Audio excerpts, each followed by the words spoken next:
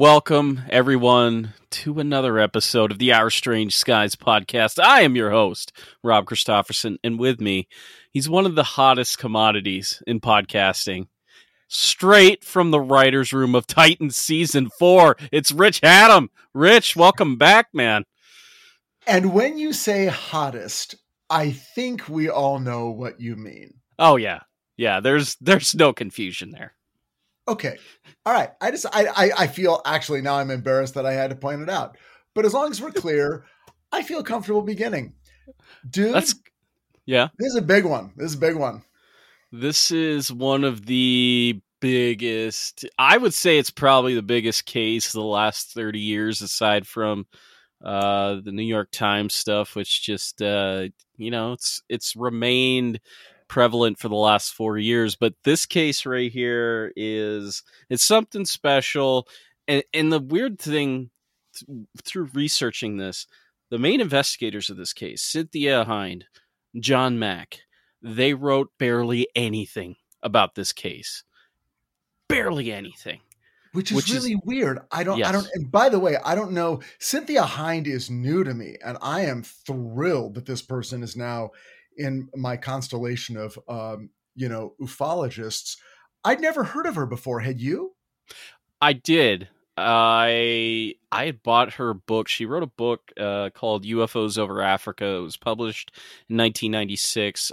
She's originally from South Africa. She married a British pilot, moved to England, and then came back to live in Zimbabwe for the rest of her life. And from the late 70s, early 80s, up until her death in 2000, she was kind of the only person publishing anything from Africa that I've really been able to find. There have been, some accounts. There was a guy named Carl von Vleerden who published some stuff. He was an amateur ufologist. One of the most famous cases that he published was this abduction case that happened to this couple that was driving from Zimbabwe to South Africa. And it's a wild story, but basically, this UFO kind of guided their car for about 288 kilometers. And during that time period, there was an abduction that took place. But Cynthia Hind is by and far the main person that has she's documented a ton of cases from the southern regions of Africa. Wow. That's amazing, because I know you've been covering a lot of cases in Africa, and you and I share this sort of thirst for better knowledge of international cases, mm-hmm. which we have some access to, but not a ton of access to. And just for cross-cultural reference, and especially, I know you and I were going back and forth with those, the Space Age Indians books, mm-hmm. Where Native Americans share their stories. So this is really interesting, and I've got to get her book. That's amazing. Now, was she involved? Because some of the reference material that you sent me was like UFO news, mm-hmm. specifically. It was like a newsletter printed about cases in Africa, right? Yep. How long did that thing go on? Was that hers? Yeah, that was hers. She published it from the late 80s up until 2000. And that was this. God. Yeah, there was this email that I found when I was doing the research for the presentation that I gave, and there was this blog post about this email that somebody had received. I can't remember who it was, but it basically said UFO Afro News dies with Cynthia Hind, which is unfortunate, but I kind of get it. She just dedicated a lot of time to UFOs, and there's I think over 20 some odd issues of UFO After News that is on the internet, and you folks can read it. I've brought you a lot of cases from those issues, and this is probably going to be the last case from Africa I'm going to be covering for a while, just because I've spent a lot of time there. It drives me crazy because there's so many people in the United States that are devoting tons of time to newsletters and blogs and podcasts and stuff. And it's like, really, she died 21 years ago and no one has picked this up. No one has stepped in. In Africa, as far as we know, no one has stepped in and really said, okay, I'm going to cover the Africa beat from Africa, and I live there, and I'm going to do it. Nope, I haven't been able to find anybody. And I mean, I've done the bare minimum of Google searches, and the one thing that'll pop up if you type UFOs Africa is, hey, you remember this event from the Ariel school? That's about it. Yeah. Yeah, it is frustrating. You would think in 2021, in a world where connectivity is so available, and there are so many people who speak multiple languages, that the intersharing of this kind of information from one continent to another, you'd think it'd be a lot more fluid and those channels would be a lot more open. But there's some, but it's not more than you would think, I would say. No, and the last episode that I recorded was with Red Pill Junkie. We covered a case from Spain in 1989. It's called the Canil case, and if anybody hasn't listened to that episode yet, please do. It is one of the most buck wild cases. It involves shape-shifting aliens, some weird-looking hovering giant, a UFO that was seen in the sky for over 15 days by the same group of 4 people, and there are a history of sightings in this one area alone, and very few people know about it because it was not written in English until 2017. That's really the only... When did it happen? 1989, September 29th, 1989. And the thing is, if you look at that case and you look at the Voronezh landing, which is a more well-known case, like far more well-known case in which, there's a very big public landing in the Russian park, and people see this giant alien get out of a UFO. It has a short little robot that walks around, and it ends up making a kid disappear for a few minutes before it disappears itself. Like, these are cases that are anomalies for the time period, given that abductions were the big thing around that time, cattle mutilations. You have disinformation with Bill Moore, who finally presented his side and what he did. And not only that, Roswell this is the time period when it breaks big in 89, because that's when it appears on Unsolved Mysteries, and it receives a wide amount of exposure after that. So there are two very different cases that are similar in many ways, but just different from the time period. One more well known, one not as well known because it wasn't written about in English. So right.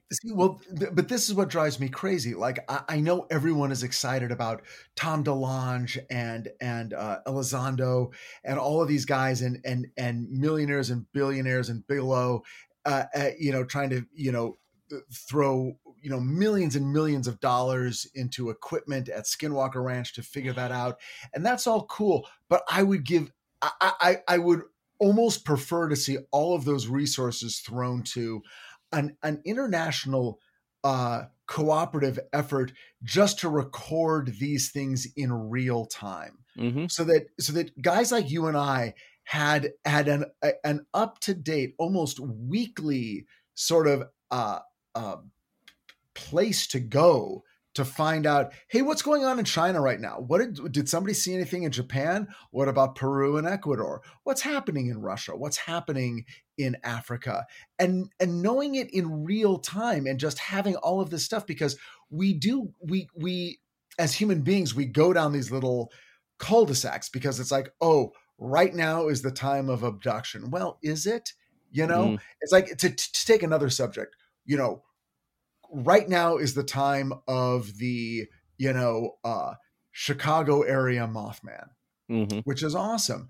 But it almost feels like if we opened up our bandwidth a little, we might be hearing that Mothman is showing up just as much in other places. And but it's just not quite breaking through, our attention filters. Yeah. Uh, and I think that speaks to the ufology of the past and what was being covered and what received a lot of attention. And one thing that I think gets lost in the shuffle is that if you go through the old periodicals like Flying Saucer Review, you see stories from all over the world. Not only that, you see translations of stories from multiple people. Gordon Creighton, who was involved with that up until his death, he knew 2 or 3 languages. He was translating Portuguese, he was translating Oh my French, God. and all this stuff. And we don't have that anymore. It's just we have MUFON, we have Yeah. New Fork, we have I don't government even know people. what's New Fork. New Fork is the what is it, north, it's kind of the other major reporting hub aside from MUFON. It doesn't have as searchable a database, but it's a place that you can report your sightings to. Look, I think MUFON is great in a lot of ways in Mhm. terms of sort of what it functionally can do or does. I know Mhm. there's, individuals within it that, obviously are problematic, and that's been covered in other shows. I don't want to get into that.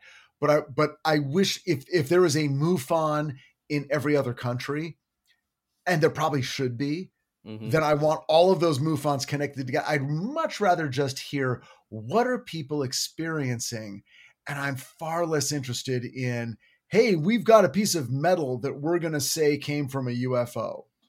Yeah. Yeah, that's, and if you look, like, that was one of the one of Valet's last books is co-authoring, on that subject. So, like, Oh my God, people were pissed about that book. yeah, That people Trinity were, book? yeah, yeah. But I mean, like, yeah, I guess it has its place, but it's just like I don't feel like the Valet of the past is totally here. But I mean, like, there have been, I Right. think the place where this phenomenon has shined in the last few years has been in film, especially with Witness to Another World, The Phenomenon, Yes. which is great, which features some of the Ariel school stuff. Those have been good resources. I just think that the, the, bickering and the infighting online, it's great that the Gillibrand Amendment passed, and I hope a lot of good stuff comes from that. I don't know if we'll ever see that in our lifetime. Good if they do.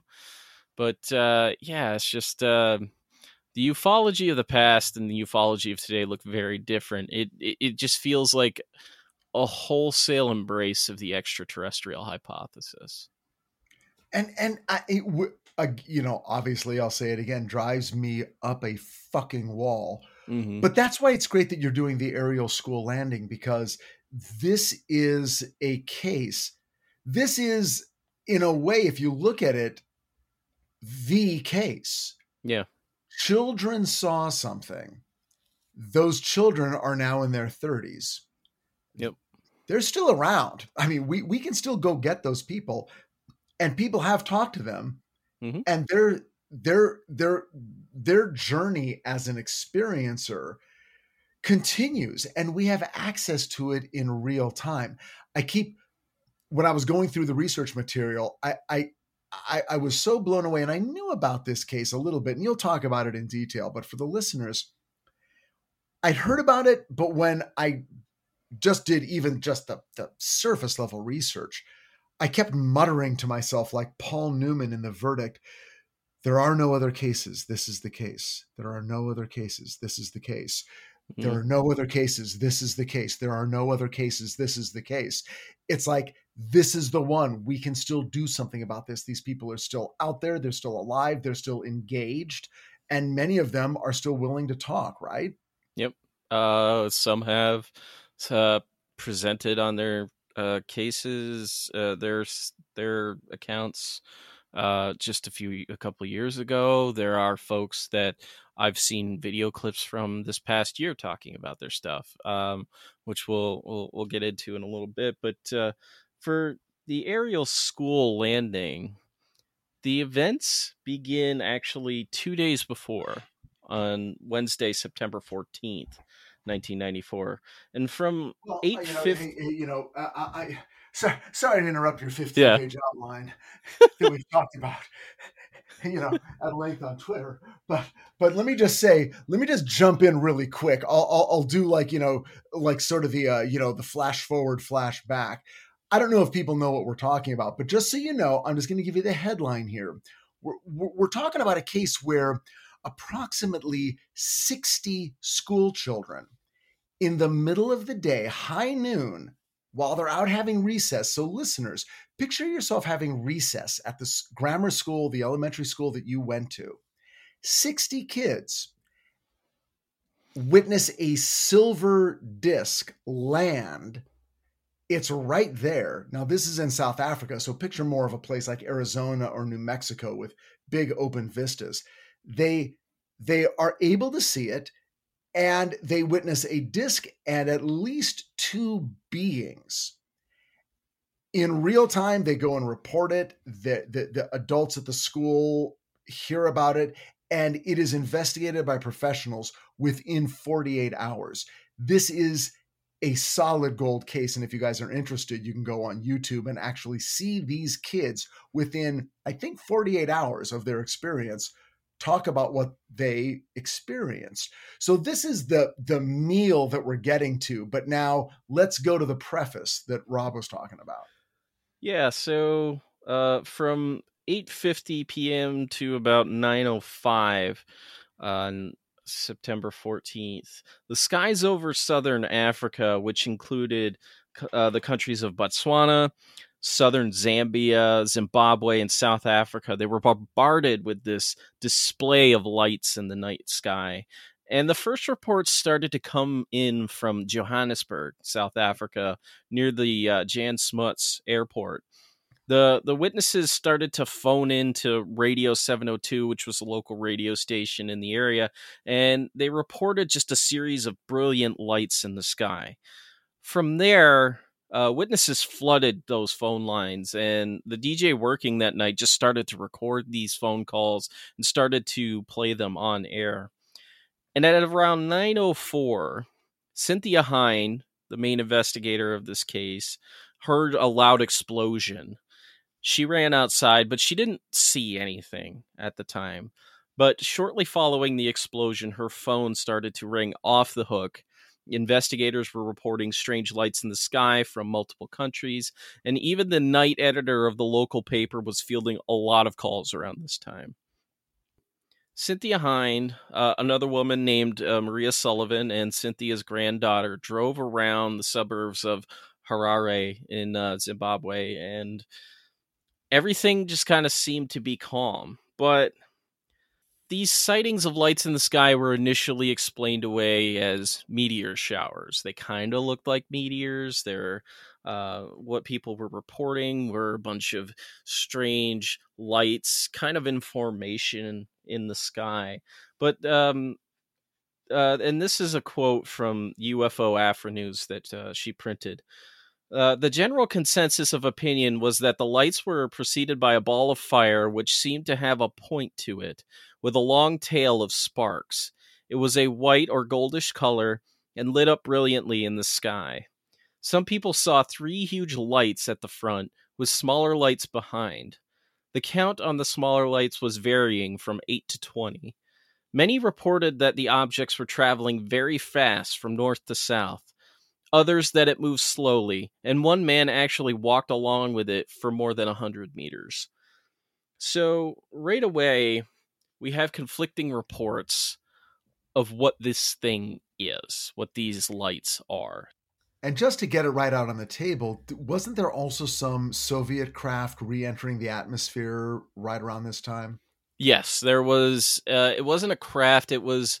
Um, I believe it was a satellite that had been launched on August 26th or 27th. And it was believed that on September 14th, it had jettisoned its nose cone.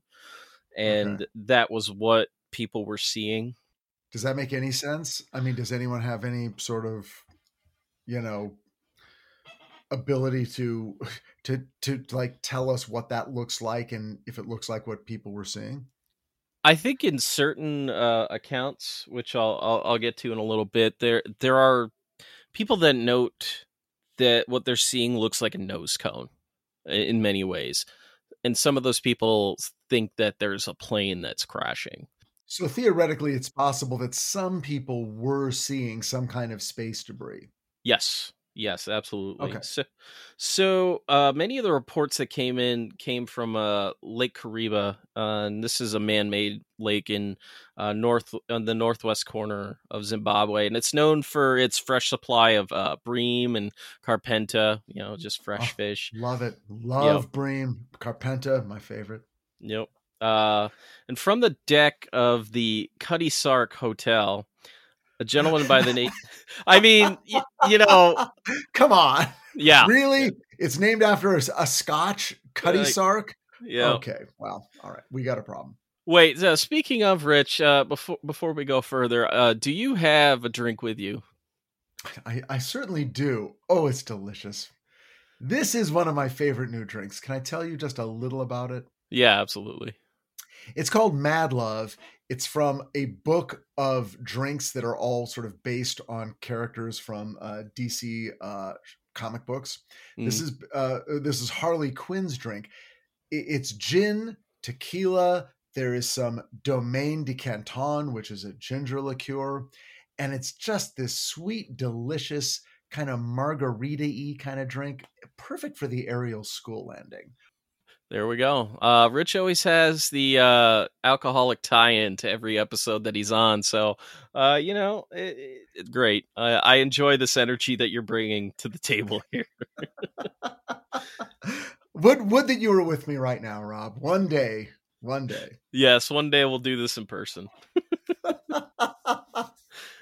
So Rex Taylor, he's on the deck of the Cuddy Sark Hotel, and at first he sees what he thinks is a rocket, but there's faint trail of sparks behind it, and it made him think that maybe it isn't. So behind the object were rows of green lights and a second kind of smaller object. He saw them for about a total of 15 seconds, which kind of fits in within the time frame of something that could be a meteor. So another witness in the same location, a gentleman named Alexander, saw a very similar object. He described a group of lights with orange tails behind them. And around one dark mass, there was a number of lights flashing around it. The most dramatic encounter from Lake Kariba came from Jo Hensman. She had borrowed her flashlight from her husband to go aboard their sailing ship, which was docked right there. And as she moved towards it, she noticed this light that resembled a plane to her. And this light appeared to be moving towards her, possibly attracted to her flashlight. So she hid the flashlight away. She was struggling at first because I guess the switch on it was difficult to operate.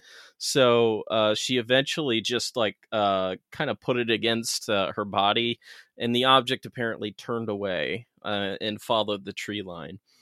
And she claimed that it was several times bigger than a Boeing 747, which is huge. It's a passenger plane. That's hard. I mean, it's hard. I would have a hard time at any point, day or night, describing the size, like the relative size of an object that I saw in the sky.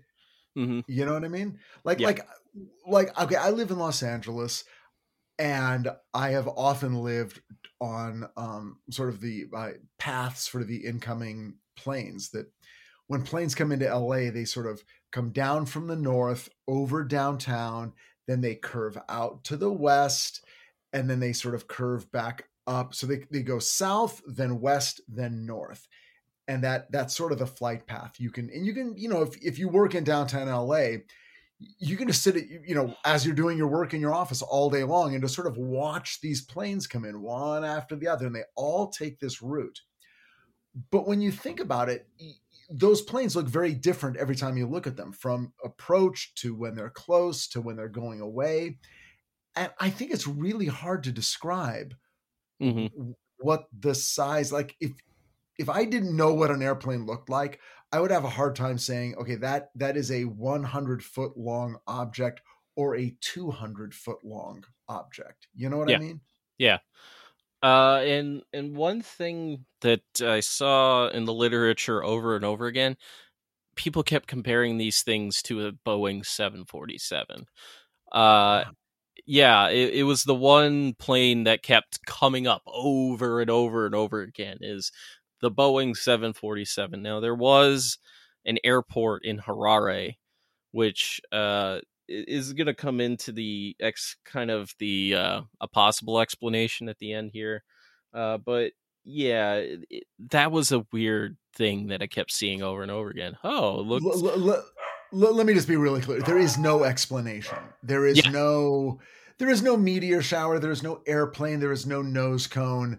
When we get to that school and we get to that schoolyard and it's recess, there is no explanation. yeah, yeah, absolutely. So most of the sightings that people reported lasted somewhere in the neighborhood of 2.5 minutes, which is describing objects that are moving much slower than a meteor would. I've seen plenty of meteors uh, in the sky. They move rapidly. Most of the time, you're not going to see them for more than a few Yeah. seconds. There was one Yeah. that I saw maybe I want to say a couple months ago, and this was supposedly seen like people were reporting it in like Italy and stuff like that. It was large. It was huge. I don't know if it was like debris from something that was coming in, but it was like intensely bright white. It had this kind of green. There was green on like the edges of this flame, and then it looked small at first, got huge, and then went out. So you saw this, like you were out looking at a quote unquote meteor shower. I think it was like more like one huge ass meteor, because that's what it looked like. It Okay. didn't have multiple trails coming off it. It looked like just one huge object. Now, where you are, you're in upstate New York. You're in a place that is not near, like you're not in Manhattan. You're out where people would go to cut down on city lights to see stars, right? I live in the only place that I know of in the Adirondacks that actually has an observatory. Maybe Lake Placid does on the outskirts of town, but we do have an observatory in town. And if you look at a map of light pollution in New York, I live in one of the few places that gets very little, just because it's Right. the Adirondacks are an incredibly protected environmental place. So I imagine you living way out in the middle of nowhere, in in a beautiful, super scary place where when you walk out at night, you can see stars in the sky. Is that pretty much it? it's close. I mean, like, we're nestled inside like the woods, at least on my end of Oh, town. I walked to work this morning, and there's about right now maybe about an inch of snow on the ground, oh and my God. I was just walking down the street, and I something caught my eye. I looked over, and it was a skunk. So I only know there's been a skunk when I can smell it, and that means somebody hit one in the street, and that's it. this is the only time that I have ever seen a skunk that has actually looked at me and like, oh shit, this dude, I don't know what he's doing out here, and then he just turned tail and ran. I'm like, that's right, don't get any closer. I'm not. I'm going to when work, sucker. there's this there's this song. Okay, there's this song that reminds me of you, Rob. Hmm. It's called "Meet Me in the Woods" by Lord Huron. Have you Uh heard of huh. this? Yeah. You know this song? Yes, I do. This song is basically about an alien encounter. I mean, it has to be, right? Yeah, I think that's fair. I don't think Lord Huron could get out of that. So we used this. I don't know if you know this, but we used it in episode 1 of season 3 of Titans. Mm-mm. Yeah, that's true. It's featured prominently, Mm-hmm.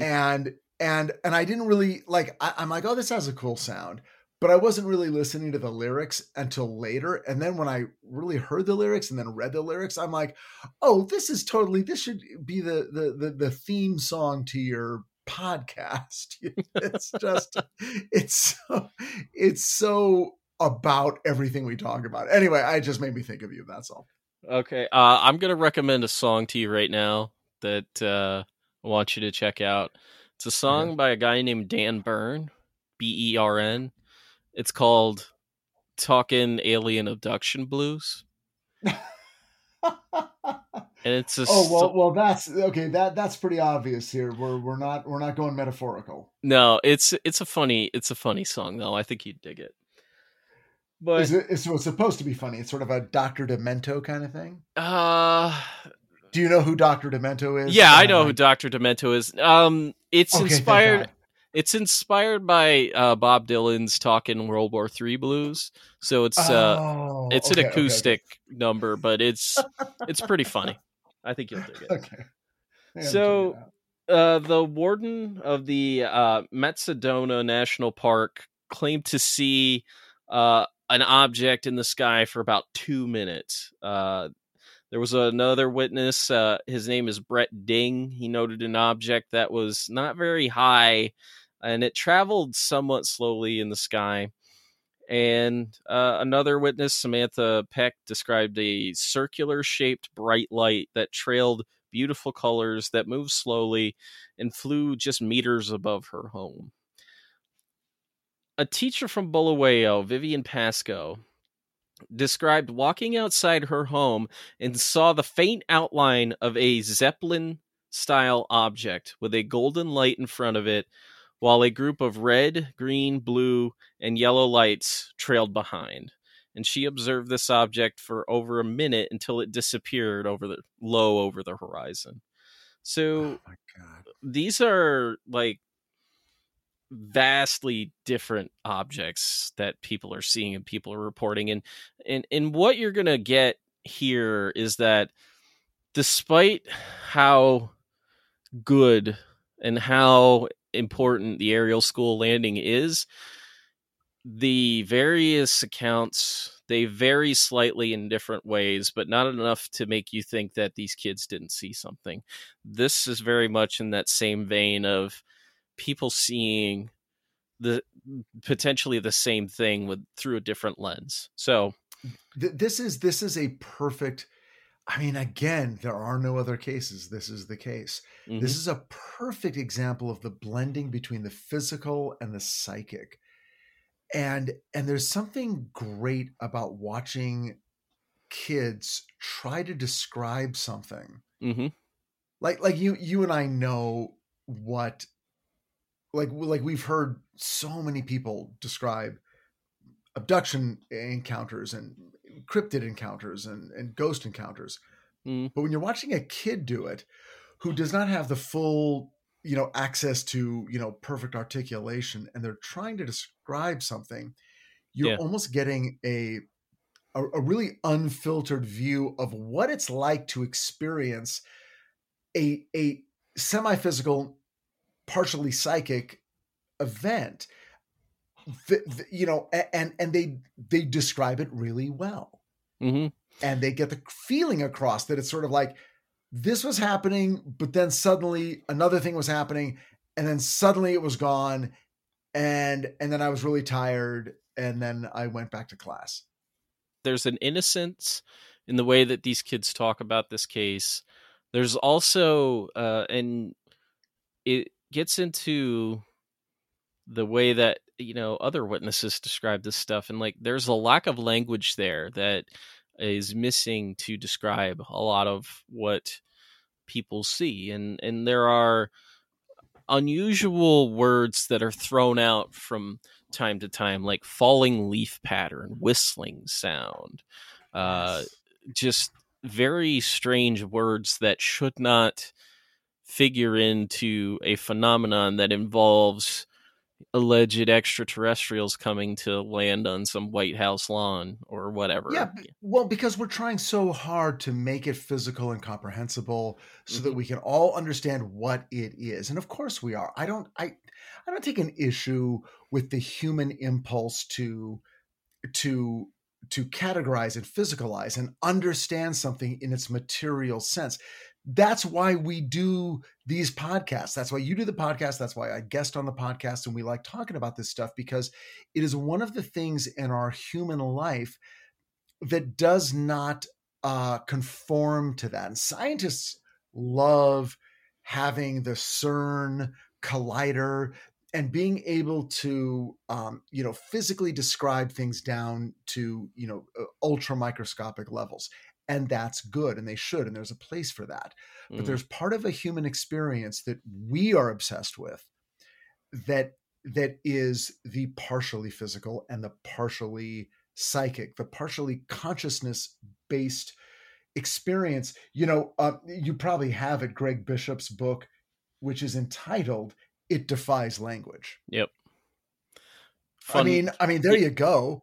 Yeah. Fun fact: the my last guest, Red Pill Junkie, designed the cover for that book. Oh my god, it is killing me that you had Red Pill on your show. I know, man. I'm like so interested in him as a human being and as a uh, researcher, and I've got to listen to it. I haven't heard it yet, but yeah, it does defy language, and I mean, there's points we'll get to later, but you know what? Keep going, keep going. You're only half a page. You got 14 and a half pages to go. Here we go. So some of the witnesses claim that they thought a plane was about to crash. And because a lot of these objects maintained a low elevation, the word that they used over and over again is treetop level. So Laura Tolley, Jesus. she was from Bulawayo. She was driving home when she saw an array of lights that appeared to be about 200 to 300 feet in the sky. And she said they looked like the nose cone of a plane. So you have Nose that. cone. I don't like that. Yeah. So near Decca, which is another town, 7 witnesses saw an object that they described as big as, you guessed it, a Boeing 747 moving slowly just above treetop level at 9:10 p.m. So this is like 5 minutes after the aerial display is seemingly stopped.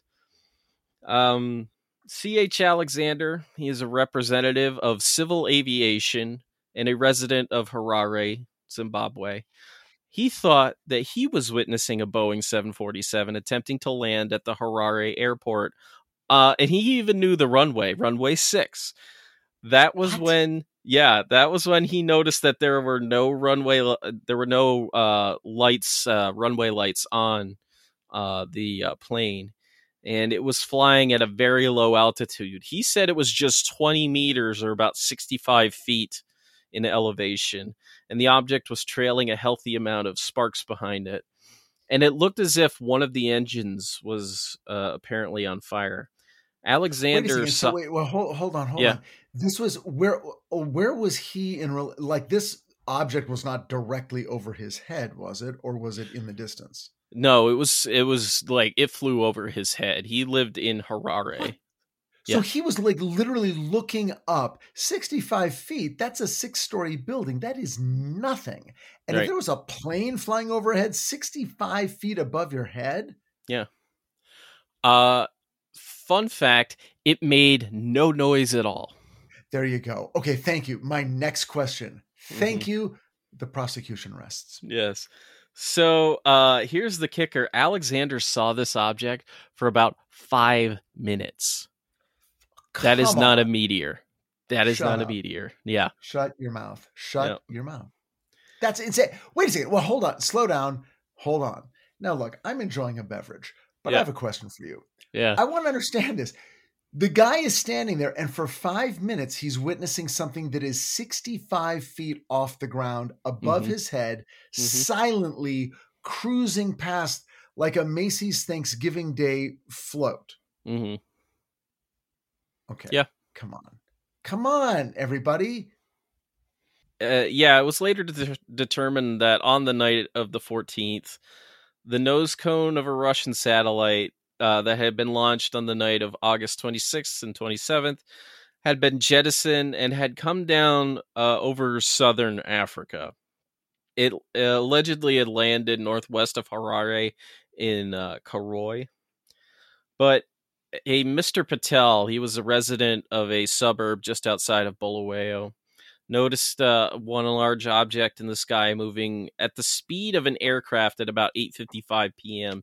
And the object that he described resembled a nose cone, like to the T. And in UFO Afro News, there's a picture, an image created for it.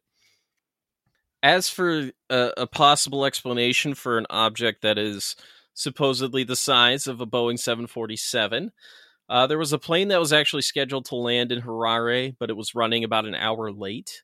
It had landed at about 9 p.m. that evening and may have contributed to some reports. But again, these are very strange reports that, one, do not seem like meteors. Two, I don't know how a nose cone acts when it's re-entering the atmosphere. I just don't. Well, okay, exactly. Okay, so here's my point. I thank you for saying this because think about it for a second. Like this is a. There are physical things that actually do happen that we know about, right? Yeah. Okay. Astronomical phenomenon, planets that are very bright in the sky on certain days, the sun and the moon that when they're at the horizon level, they appear larger. Are you telling me that there does not exist in the human catalog of knowledge film footage of a nose cone re-entering the atmosphere that we can use as a reference to see if this is what people saw? This is what we need to do. All this stuff about the military says that they were shooting off flares that night.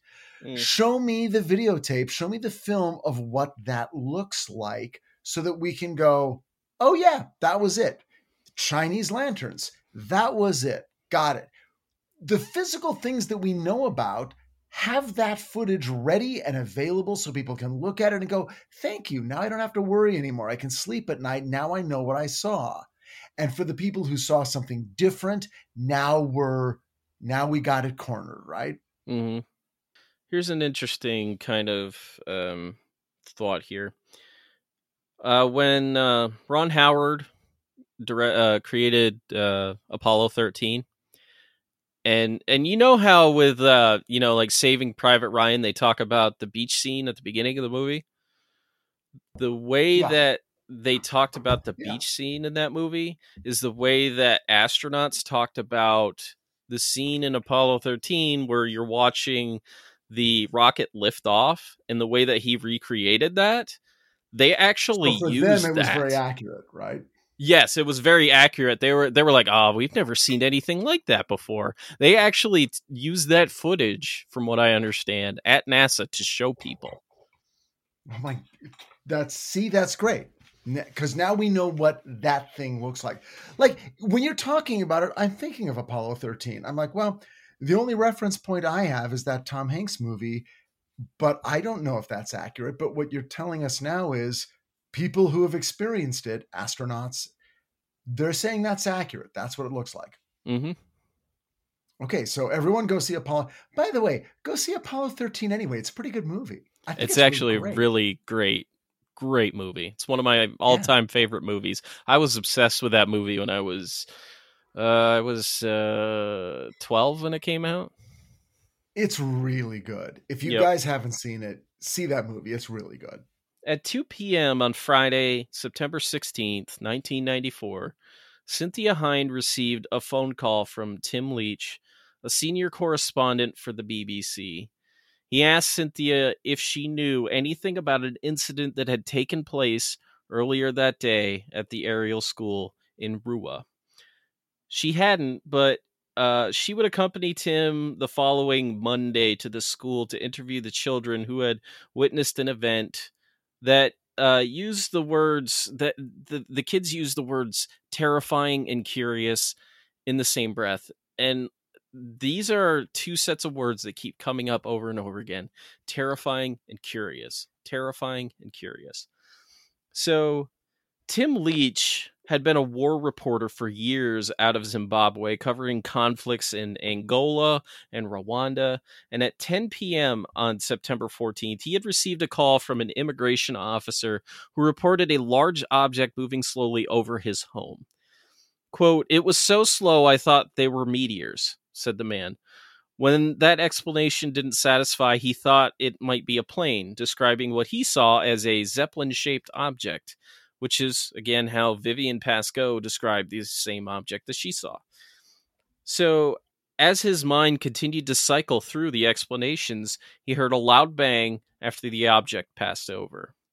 According to the immigration officer, air traffic control out of Harare confirmed that an object had been seen hovering over the airport before quickly shooting away in the direction of Bulawayo and Mutare to the south. So how many of these, so the reports and the stuff you're telling us, are these things that were being reported after the more widely known reports from the next day at the Ariel school?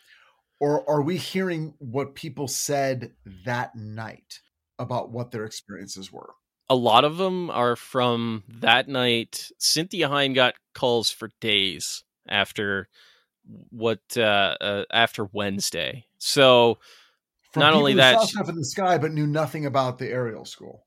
right. No, the Ariel school hadn't taken Got it. place in many cases, but she was receiving calls all the way up into the next week. Okay. Tim Leach started to call more people in the area, and he started to hear more of these stories about a strange group of objects in the skies. So he contacted Praxedes Desangre, a popular host for ZBC 92.8, for more information. He kind of just like blasted out his details over the airwaves in the hope of finding out more information about what had seen.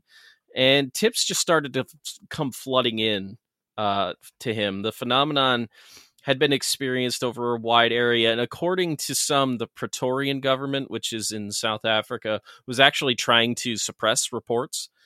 But 2 days later, he would learn of the Ariel school landing, and he started to make phone calls right after that.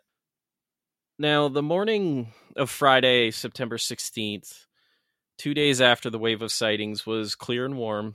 Skies were blue without a cloud in sight. This is the normal weather for Zimbabwe, pretty much year round. And this is what I've heard. It's beautiful every day. That's what I've heard. Yep. And it had grown hot very quickly that day. The students of the Ariel school in Rua, a farming village 22 kilometers or 13 miles away from the capital city of Harare, which had only been established in 1991. Rua was not very old by this time. They were enjoying a 30-minute recess while a prefect looked after them. So one of the details that I hear podcasters and other people mention over and over and over again is that what were these kids doing outside unsupervised? They had a prefect, and a prefect was basically an older student that was responsible for the rest of the students. There was probably a few of them. So these were like, just to be clear, as a real life reference, these were like the older Weasley brothers in the Harry Potter books. Yes. Yeah, exactly. Okay. Like the oldest Weasley, who was a prefect when, Ron and Harry first started. So these were not full-grown adults, but they were the older of the oldest kids, or maybe because I think the school only went up to like grade 6 or something, where kids were maybe 12 years old. These were older kids. They were grade. They went from grade 1 to grade 7, so from 6 to 12. Okay. So picture the older Weasley brothers as the supervisors of these children, who then witnessed a craft landing pretty much in their schoolyard. Yeah, pretty much. This is the Harry Potter of alien stories. Yeah. Okay. That's a good way to get all the youngsters involved. Yeah, this is how we get them on board.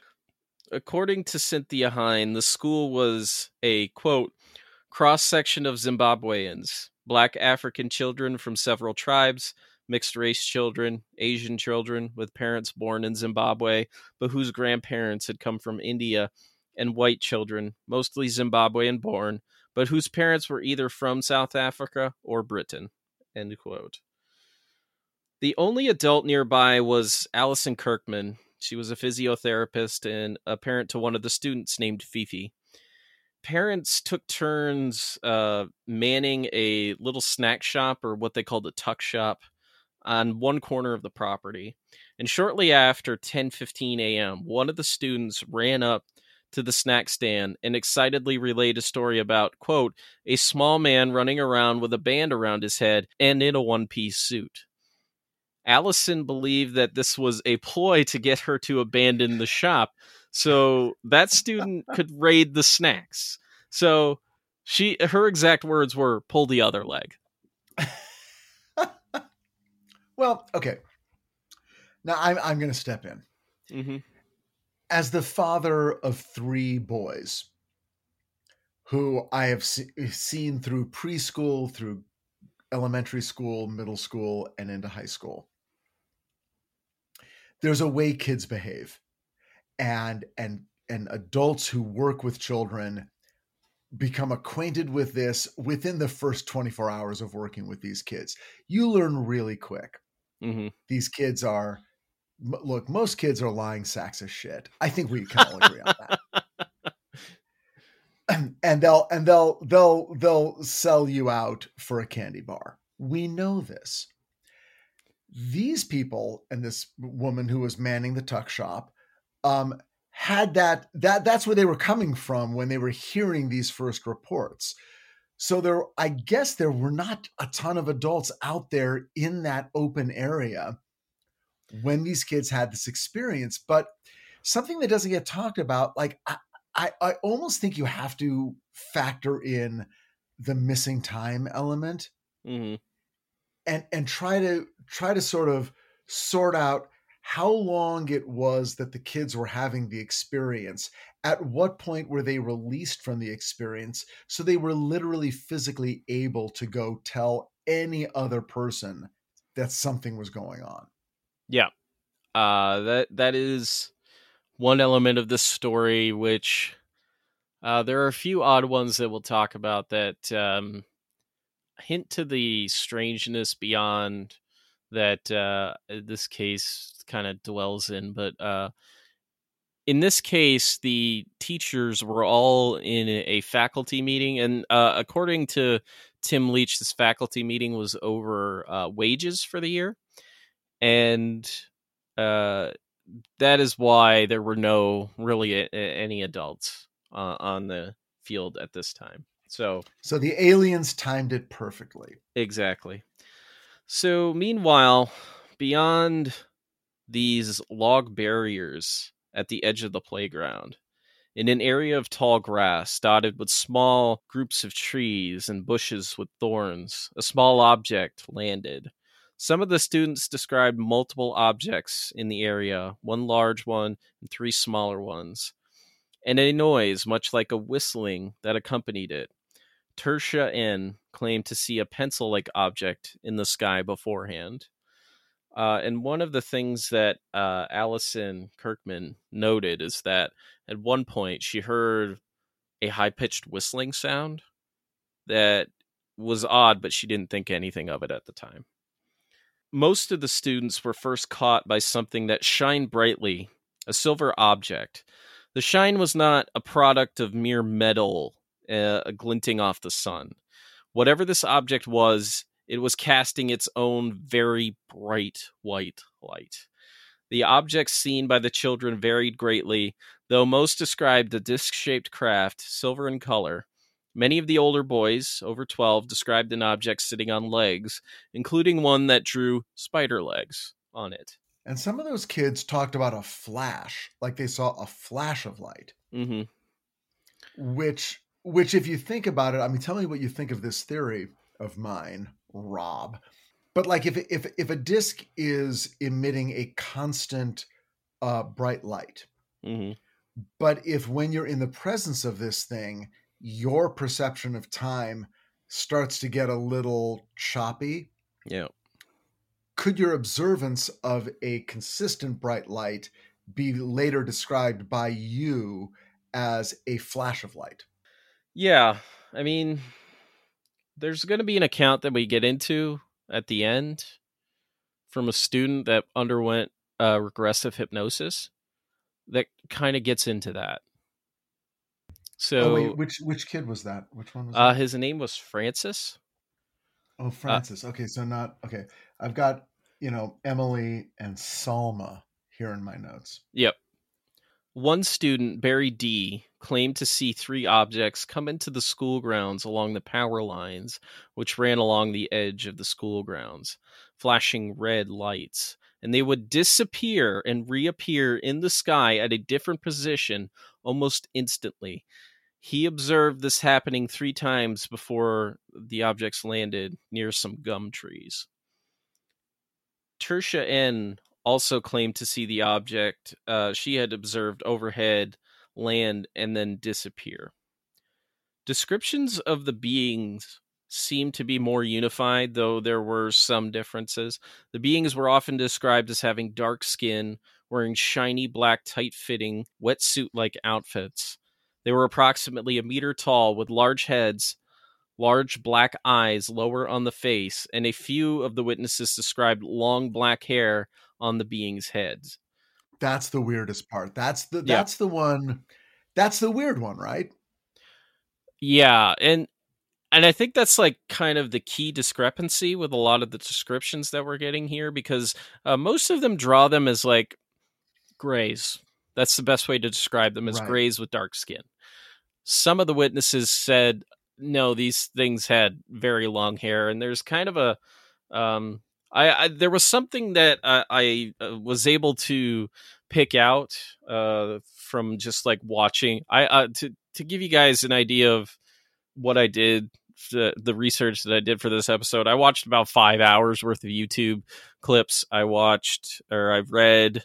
There's a chapter in Cynthia Hines' book dedicated to this case, the UFO Afro News stuff. I read a bunch of other articles, but I'll get into kind of like the possible discrepancy at the end. Even Alan Greenfield was tweeting me about it yesterday. So, Oh my God. yeah. Well, I mean, I don't know. I mean, just in general, have you heard of long black hair in any other case? I've heard of long hair. I don't know specifically black hair, but there's another case that I am going to be.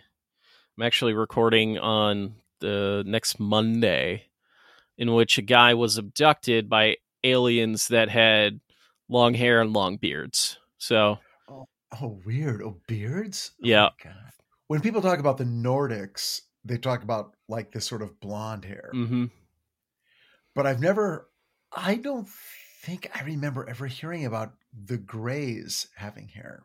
No, they usually described as, bald. I think there are some accounts of people saying that they saw Gray wearing a wig, if I remember correctly. But Oh my God. Come yeah, on. That's horrifying. yeah. Because that gets into this sort of thing where, oh, they're trying to look more like us. They're trying to look human. And if there's Mm-hmm. anything scarier than an alien, it's an alien that's trying to look human. Yeah. That's some Indrid Cold shit. That is some Indrid Cold shit, and I'm not down with it. So some described seeing only, one figure, while others noted a being on top of the craft, sometimes sitting, and sometimes running back and forth on top of this thing. A group of 4 kids, Candace, Clay, Haley, and Camilla, were playing with the logs at the end of the property, which is like, it was demarcated as the boundary edge of the property. The school owned the area where the object had landed, but the students weren't allowed over there because it's just, it's overgrown brush. There's no telling what's, over there. In terms of Cynthia Hine noted that there's no telling what's over there. Spiders and scorpions, and there could be dangerous animals over there. Like, okay, let's take it easy. Well, it's weird. It's hard for us because like I don't really know. Like I hear Africa and I don't know the difference between Zimbabwe and all of the other nations of Africa Yeah. and what their expected flora and fauna is. So I don't really know what could be out there, but I would say, look, first of all, any listener who's listening to this can go on YouTube and actually see the yard. Yeah. There's footage of that, but to me, it looked very much like the Western United States Yeah. in a more rural area, literally anything from Texas up to Montana, as far west as Washington and down south to California, where you've got open, like if you're not in a big city, you could have a big open area with mountains way off in the background, and this piece of real estate, they just put down a bunch of logs to sort of say, okay, this is the yard, play here, don't go beyond that. We've got to keep it's a private school, your parents are paying us to look after you. But beyond the logs, it's just more brush and trees and stuff. I mean, there really is no demarcation in any No. real, it's not like a fence or anything. It's just like a big open area. It's like if you went camping and there was a big open area. Yeah. Right? Yeah, pretty much. They called it, bush, which is what they call, like a lot of areas with like high growing grass and bushes, and there were trees. So that's pretty much what's over there. So they don't. I don't think a lot of the students had a perfect full on view all of the time, because if you look at a lot of the drawings that they make later on, a lot of them are within trees. So that's one factor. But the four witnesses, Candace, Clay, Haley, and Camilla, they saw a maroon-colored object in the sky, and shortly after, a bright silver thing that they thought was glinting in the sun. They first assumed that it was a glass window reflecting off of the sun, but pushing past the barrier and looking closer, it was a silver object. So some of the students actually went beyond this barrier, even though they weren't supposed to.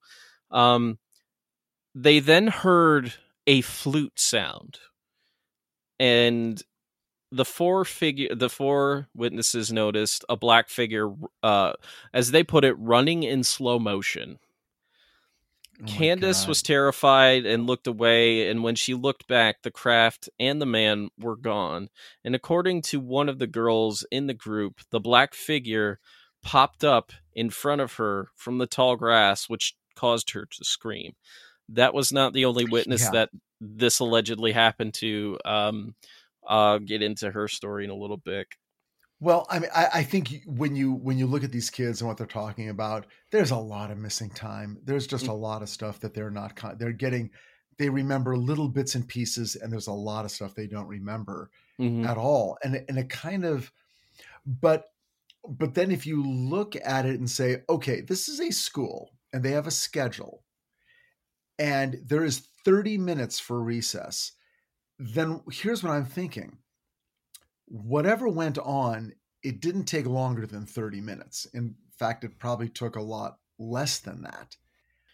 But for a 15-minute experience, and you only remember a total of a few seconds here and there, that's a big deal. Yeah. A lot of these students said that this was occurring for about 15 minutes.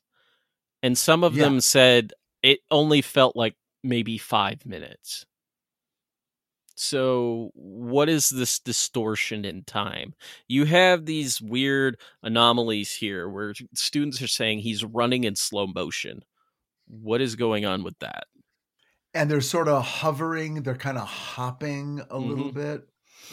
Yeah. I mean, look, this is a full-on psychic experience. This is not an experience that the human mind is designed to comprehend in total clarity and comprehension. And so in a way, what they're describing, even though they don't know they're doing it, is they're describing the very absolute base nature of all of these kinds of encounters. Mm-hmm. Yeah, absolutely. One witness, Oriana Fenwick, she drew because what you're going to find later on after this event happens, the schoolmaster, the headmaster, Colin Mackey, pulls all these kids aside and basically has them draw what they saw. But Oriana Fenwick drew a large round object on the ground amongst a group of trees. Quote, I saw this black stick, a very thin, long thing on top of the silver thing. There were portholes running all around it, and at the top of the craft saw a figure adorned in polka dots with large eyes and long hair. She also saw another figure running around on the ground. So, in a lot of the descriptions, that's what you get. There's one figure, he's either on top of the ship or he's right next to the ship. Or, and there's this other figure that seems to be just kind of running around. There's one interesting report that Randall Nickerson, who has probably done the most with this case in the last 12 years, I would say 11, 12 years, somewhere around Is there. this the guy who's doing the movie? Yes, he was asked by the John Mack Institute to produce a film, and he has talked to a number of the witnesses, and one of the witnesses said that they saw the being approach them, and it would get to a certain point and it would disappear, and it would reappear at the place where it began approaching him, and it would come forward again, disappear, and go back and start from that spot again. So Oh, it's almost like God. it's replaying itself. He compared it to like the cat from the Matrix, who keeps coming in coming in the scene over and over again. Unacceptable. Mm. Unacceptable. That is terrifying. Yeah, we've got glitches in the Matrix. It's bullshit. It's totally bullshit, but you know what it is? It's the human mind trying to process something that it is not used to processing. Mm-hmm. That's absolutely true. Yeah, that's the way that I see it in this case. So there are four main witnesses that I'm going to focus on here, because what I've basically told you is about the majority of the majority of what the students come forward with their testimony and stuff. And the first one that I really want to focus on is a grade 6 student named Guy Gibbons. And he was Yeah. 11 years old at the time.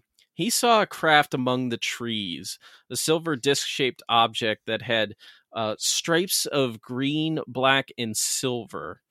He had just come out to the playground when he saw all these children just like swarming over by that barrier. Guy approached two children who were crying and asked them what was wrong. They told him that they were afraid of the two little men that were running around. They were afraid that they would eat them, as they put it. Ooh. Yeah. Now, why would they think that? So in Zulu mythology, there is a creature known as the Tokolosh or the Tokoloshi, which is kind of a water sprite. And according to Cynthia Hind, some of the parents would threaten their kids, to make them, behave and stuff like that. Things like, if you don't behave, the Tokoloshi is going to come and it's going to eat you. Kolchak, what are you talking about? Here's an interesting analogy. So when I was growing up, my grandparents had gotten me this toy. It was called the Animal. And the Animal was basically like a monster truck, but it had claws in the tires, these plastic claws that would like come out as the tires, rotated. I was deathly afraid of this thing. I hated it. So the thing is, the Animal would live in the because that's terrifying. Yes. That's a horrible gift. I don't know why your grandparents would do that to you. Well, they thought I'd like it because at that time growing up, I remember going to the video rental store, and there was a cartoon movie of the Bigfoot, the monster truck. They made a cartoon movie in the 80s. I Yeah. used to rent that thing all the time, and they thought, oh, I'd enjoy Oh. that. No, I was deathly afraid of it. And whenever my mother didn't want me to leave my room, she would put it right in front of the door. Oh my God. Your mom was like some ninja level parent Mm-hmm. who was like, okay, I know what powers I have over you. I know what you want. I know what you're afraid of. I got the carrot and the stick. And frankly, that's all you need as a parent. And wow, boy, she used it. Boy, kudos to her. Guy, he was one of the few witnesses that described the beings as having like lighter skin. Though Now, they was were, Guy white or was Guy ethnically yeah, he black? was white. Yeah, absolutely. I'm just curious. I'm literally just, and I'm not saying anything. I'm just curious Yeah. as to whether there's any correlation between the ethnicity or the race of the witness and how they observed the creatures. Um, yeah, I don't know. I don't think so. Because there is another witness that did describe the being as having lighter skin. And I will get to their account shortly too, because they're one of the main witnesses that I'm focusing on. See, here's the thing. The thing with these witnesses, and I think that the listeners, as they go and look at these YouTube videos, will agree with me, is that they come across incredibly believable Mm-hmm. because they have British accents. With Guy Gibbons, and the he's actually probably one of the most articulate of the children to talk about what they saw.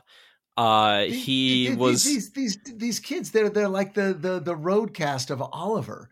Mm. I mean, hello, sir. I saw a UFO, and you're just like, I'm in. I believe it. This kid, like, he's got a British accent. You can't question as an American. You cannot question a British accent. You This cannot. is a rule coming from a television writer, so you know it's true. Come on. Come on. Someone walks in with a British accent, you automatically go, okay, they're not stupid. You know, you just, I don't know. What is that about us? We hear the British, oh, they're smarter than us. They went to one of those schools where they wear their short pants and the little cap. And they do. At this school, they wear little outfits. I mean, I mean, look, it is terrifyingly adorable, these kids. Oh, absolutely. Yeah, there's a fact that I forgot to mention about this school. This school, Rua is a farm village, but this school is a private school, and it is not cheap to send these kids to this school. So a lot of the students that were attending, which this school had about 230 of them. Uh, they were mostly from rich farming families or farming families that had money. So wait, so their families were in agriculture. These were not the children of diplomats or Some of them were. Some of them were, I think some were like military kids to some okay. certain extent. And a lot of them were, from the nearby farming villages. So, Okay. yeah. Yeah. Well, let me just tell you, they'll break your hearts, Yeah. folks. Check it out. Guy, he described the eyes as he was like one of the main witnesses that said the eyes were lower on the face, which in many cases is kind of the what you get with descriptions of like grays and stuff, and they slanted Yeah, upward. but it makes sense if you Mm-hmm. picture if they've got large heads, right? Yeah. Doesn't that equal a report of the eyes were lower on the head because the heads were fucking gigantic. Yeah, they were pretty big. So I think it's important to note here that I don't think these kids had exposure to things like, UFOs and stuff like that. They may have had a little bit of exposure. I don't know, but what they were saying UFOs and aliens. They Yeah. were saying that. Yeah. That is fair. Some of them were saying that. So some exposure, yes, but even in the late 80s, there didn't seem to be a ton of exposure. And I mean, I covered a UFO flap from 1972, and it didn't seem like there was like it that seemed to be the biggest amount of exposure that came to in particular South Africa.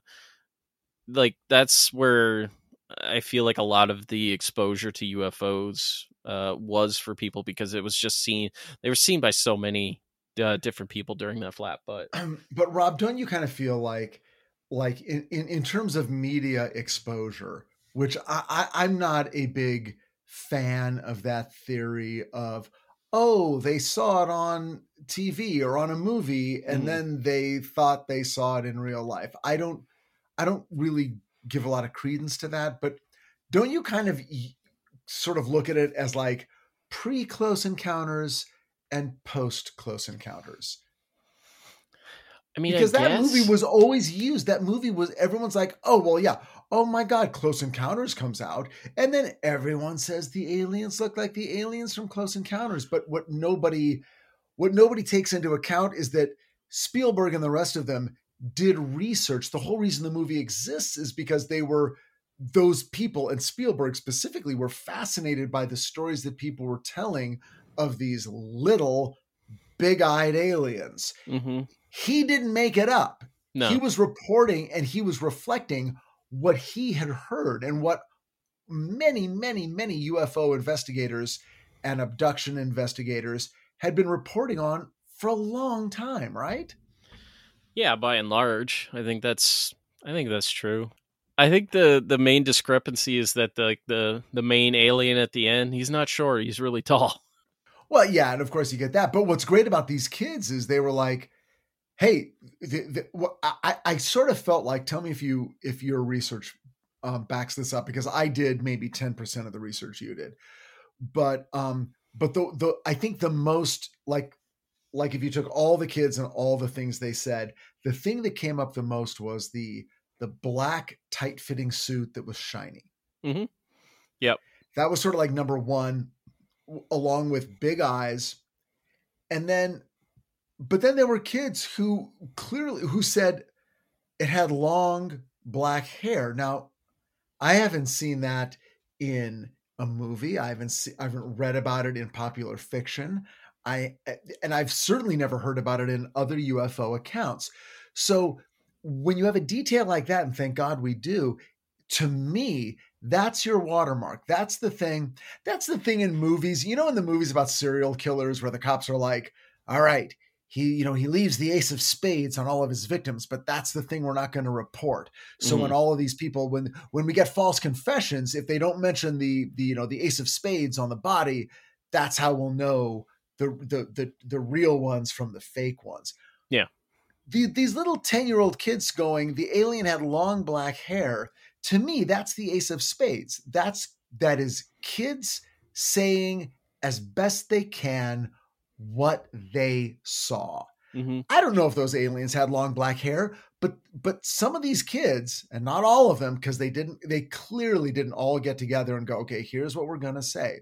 Yeah. Some of those kids said these aliens had long black hair. And that's just, to me, that was a new one. And that's the thing that made me feel like, okay, what we're hearing are genuine people talking about a genuine experience of something. Another thing that you don't see, another term that didn't come up with these cases, and I think that lends credence to it, these kids didn't say that they were grays, which is largely what they look like. Yeah. So there isn't that. And they never used a movie for, they're not, they were like the creatures in that Spielberg movie, The Close Encounters. Right. They never. By the way, you're welcome for my brilliant British accent. Yeah, I mean, we're getting premium Rich Hatem. We're getting like Rich Hatem if he had become an actor. Absolutely. Hello, governor. Going full Cockney on that. I'm going like Dick Van Dyke is like a genius compared to the shit I'm spewing out. But yeah, these kids, you look at their faces. I mean, again, Rob, I don't know if you've got like little nieces and nephews or stuff, but I look at these kids, and I've got kids of my own, and I talk to a lot of kids, and there is just nothing about these kids that feels like, we're taking the piss out of you. We're having a larf. They're not doing that. These kids are just trying to, and they're like aware that grown-ups are listening, so it's a little bit weird, and they had an experience that scared some of them a lot. But these kids, God bless them, they're really trying to answer the questions. And we see Cynthia interview them, and then later we see John Mack, right? Mm-hmm. Yep. Later on, Guy claimed that he saw the object itself depart and head down towards the valley, which is kind of a little different than what most of the people said. Most of them will say that this thing disappeared, because there is kind of one triggering event that I'll get to after this section that I'm here. I think the saddest thing about Guy, and something that Cynthia High notices, is that his parents didn't believe him when he came home. Oh, really? Yeah, they did not believe him. And Ever? he even talked about, he's like, I'm never talking about this ever again. I mean, seriously, this is the problem we have in our culture, is hearing an experience that is outside of our experience, and because it's disturbing, we say bullshit. Yep. Yeah, exactly. If you find there are clips out there of the kids older now in their 30s talking about their cases. There's no clips of Guy Gibbons. So I'm sure Randall Nickerson talked to him.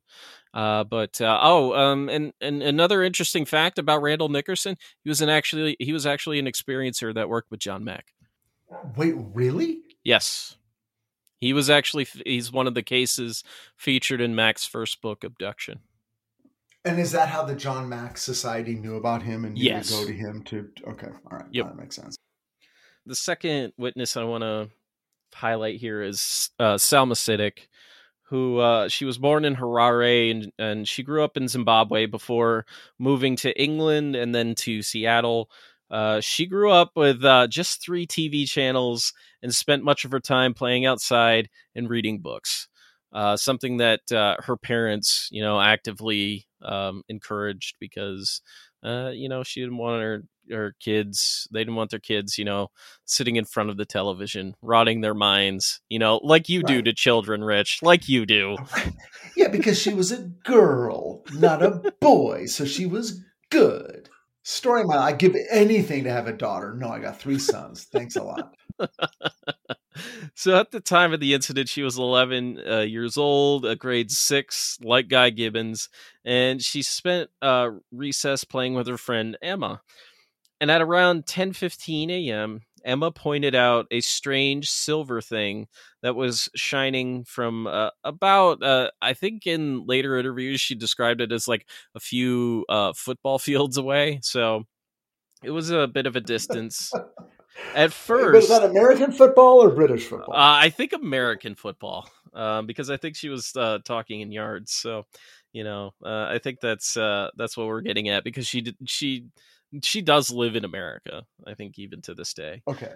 All right. So none of this Ted Lasso bullshit, right? No, we're not.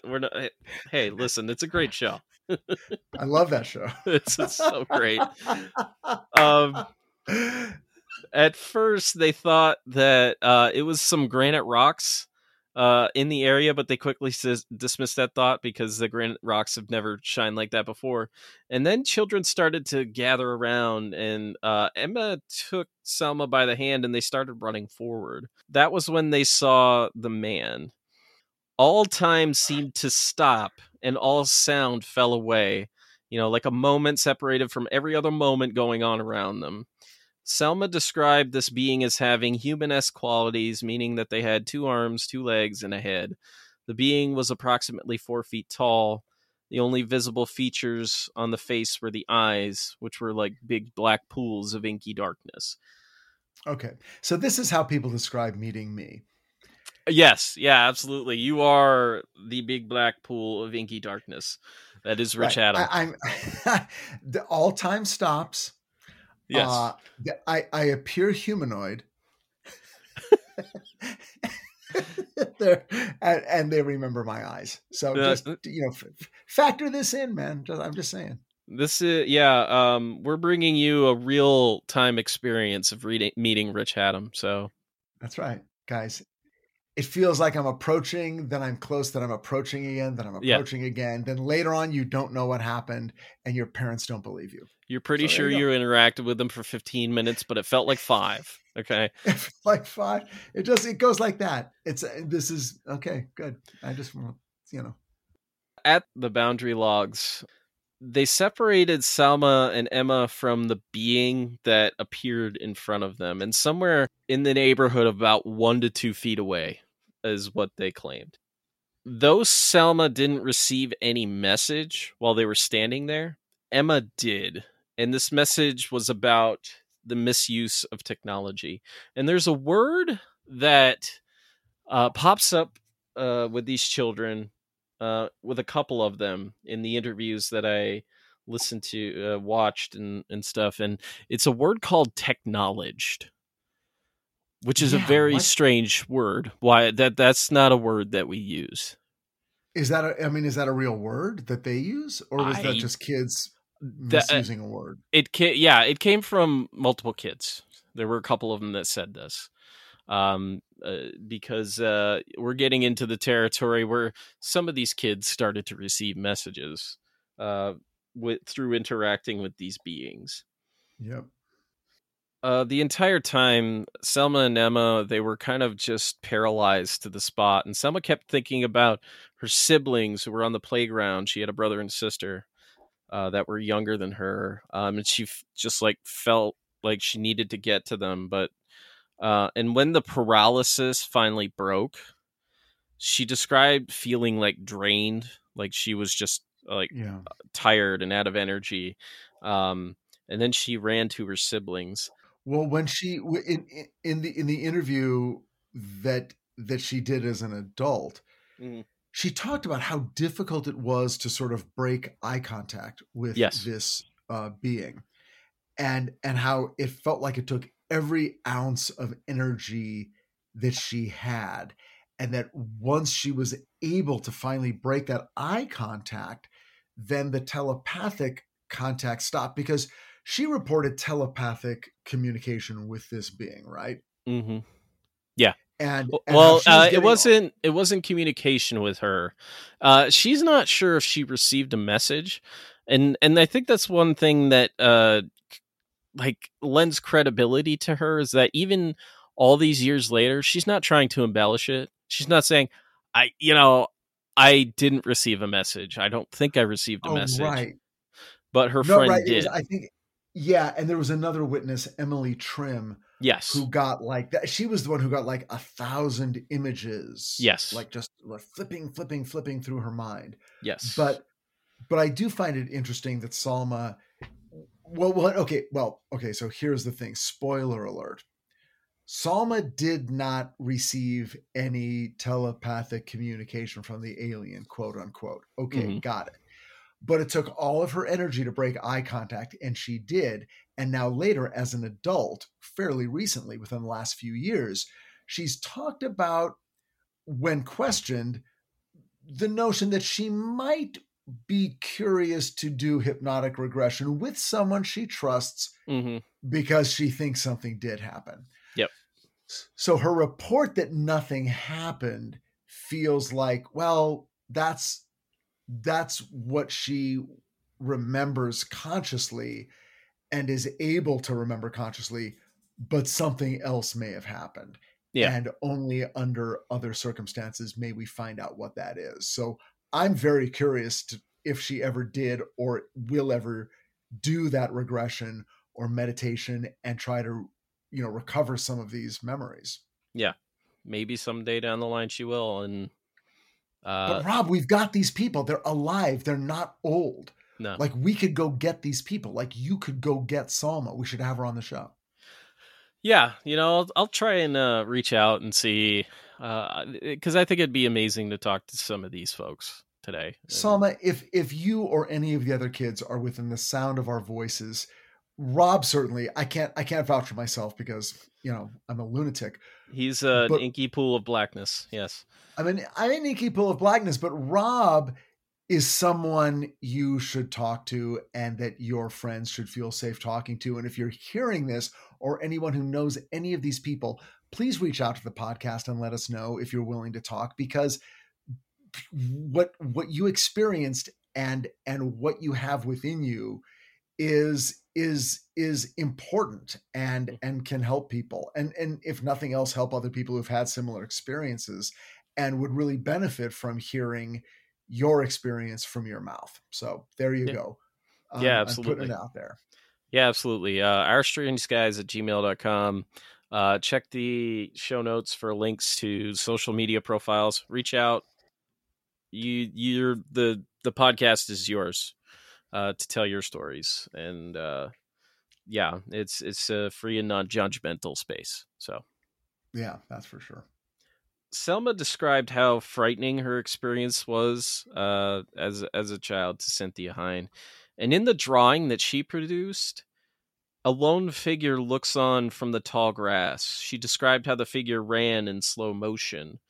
In the days and weeks following the event, she was interviewed multiple times and felt like she had to keep telling her story to the grown-ups because they just wouldn't believe her.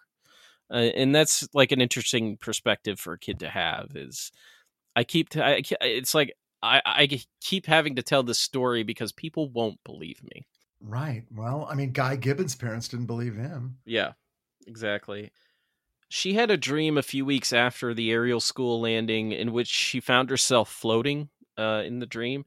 And when she woke up, she was on the floor next to her bed. And she claimed that that had never happened before. Wow. Yeah, so I mean, no wonder she's a little bit curious slash apprehensive Mm-hmm. about what further experiences it is that she's having, or what that initial encounter was truly about at its core. Yeah. And again, I want to emphasize, like, if you watch the YouTube clips that I'll put in the show notes, and there's a 2 hour clip from a presentation that Randall Nickerson gave at a UFO conference, and Selma Siddick was there, and there was an eventual Q&A, and every time someone asks a question, she's not trying to embellish.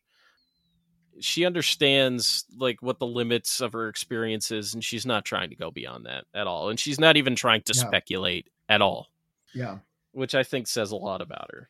And to be fair, and I joke about how the kids with British accents seem smarter, but I will say these kids do seem really bright, really self-possessed.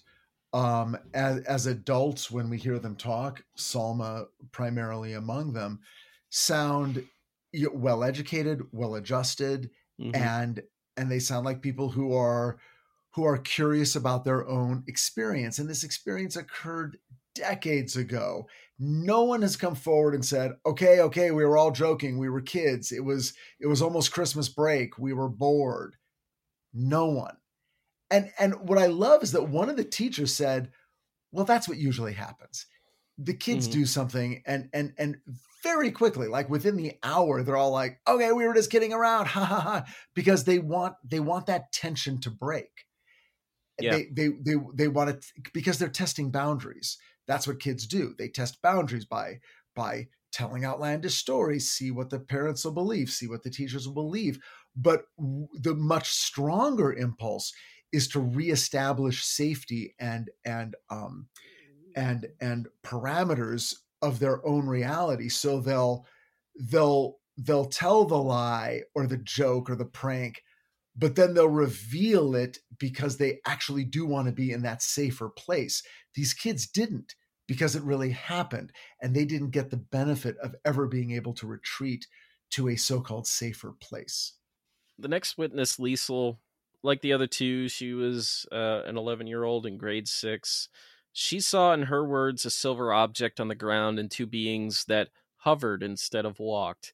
And like guys, she described them with lighter skin tone, wearing black suits with big black eyes on their face. She received a message about the harm that we as humans are doing to the planet. And in an interview later with John Mack, she said that we were, quote, too technologized. He was just staring, and we tried not to look at him because he was quite scary. What was scary about him? His big eyes, I think. I think they want people to know that we're actually making harm on this world, and we mustn't get too technologized. What gave you that feeling? I don't know. But it came through to you when you were with the strange being? Yeah. When he was looking at me. When he was looking at you? Yeah. It came through my head. Did it, through words or? My conscience, I think. Your what? My conscience. It came to you through your conscience told you? Well, the being was looking at me. While it was looking at you, your conscience told you that. Had you been a person that had thought a lot about what we're doing to the earth before that? No. Only after this. Only after this. Since that day, Liesl has stuck to her story. And again, she's on the same clip with Selma telling her story. She talks about the message that she received, but she doesn't embellish it. She doesn't go further. And it almost seems like, she may even have a tough time recalling it, but she's like, no, I received a message. This is what I got. And it was nothing more than that. What's interesting about her is that she became a support worker, and she works with the disabled. So maybe that had something to do with her experience, but... Does she say that? Does she say that something about her experience led her to a different career choice? No, not necessarily, but I think that's something that some people point to. Yeah. The final witness here, Emily Trim, she was 8 years old in 1994. She was born in Canada before her family moved to Zimbabwe. She attended Ariel school with her brother and sister, and during recess, she would hop along the boundary logs with one of her friends. On that Friday, she heard a high-pitched sound that drew her attention to a craft in the sky. Moments later, there were two beings on the ground, described as they have been described many times now. Only they were hopping and jumping around, much like the girls were. Like a cutscene, the beings had moved to within arm's reach of the two girls. Time slowed, and they started to receive telepathic thoughts. Images that Emily described as coming from the man's eyes and entering hers. They each received a different message. Emily's was more about the uses and misuses of technology, where her friend received messages about the impact that humans were having on the environment. Today, Emily is actually a painter, and you can follow her on Instagram. She posts illustrations, like a lot of them every day. And a lot of them are kind of like, they're like landscapes. She posts them as illustrations, and they kind of look like, I don't know what way to describe them, but they're like patterns and stuff like that. They're really interesting. Sometimes she draws like figures in them. There was one that I saw the other day of two like gray-like beings like hiding behind flowers, which is interesting. Wow. But she seemed in the video clip that you sent me a link to. Mm-hmm. She was standing in front of a crowd of, I mean, I have no idea how many people. Yep. Maybe not more than what would be in a hotel conference room, 30 or 40 people maybe. But she seemed very emotional and sort of like anxious or nervous. Talked in a very quiet, rapid voice. Mm-hmm. She seemed like she was still having an emotional response to whatever she experienced that day. I don't know if she's had more experiences, but she did. She did, she actually seem say super that comfortable, Yeah, she did say that she in that video she said that she had further experiences with green beings that look like grace, is what she said. Wow. So do we know if Emily or Salma specifically were among those children who were interviewed that very day by Cynthia Hind? Or Guy? I believe so. Or any of them? I believe so. I wish I knew which was which, The thing about Cynthia's time with the kids, she talked to many of them on the phone afterwards. she only got an hour in person with them. That was it. Oh my God. Because I think Colin Mackey was protective of the students, which, That was the guy, the bearded guy. Yeah. Yeah. So the students that were outside viewing this ship and the beings, they all seemed to be just kind of stuck in place, paralyzed to the spot, gripped by, again, fear and fascination. And it wasn't Right. until one of the prefects ran inside and asked a teacher to ring the bell. At the chime of the bell, everything seemed to return to normal. Some of the students said that the object and the beings disappeared at the sound, as if they had kind of warded them off. I love that. And then the Oh, students all kind of ran for it. Their voices filled the hallways, and the teachers came running out to stories of a strange craft and stranger beings.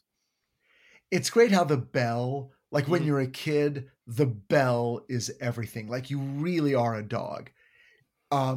Saved by the Bell, man.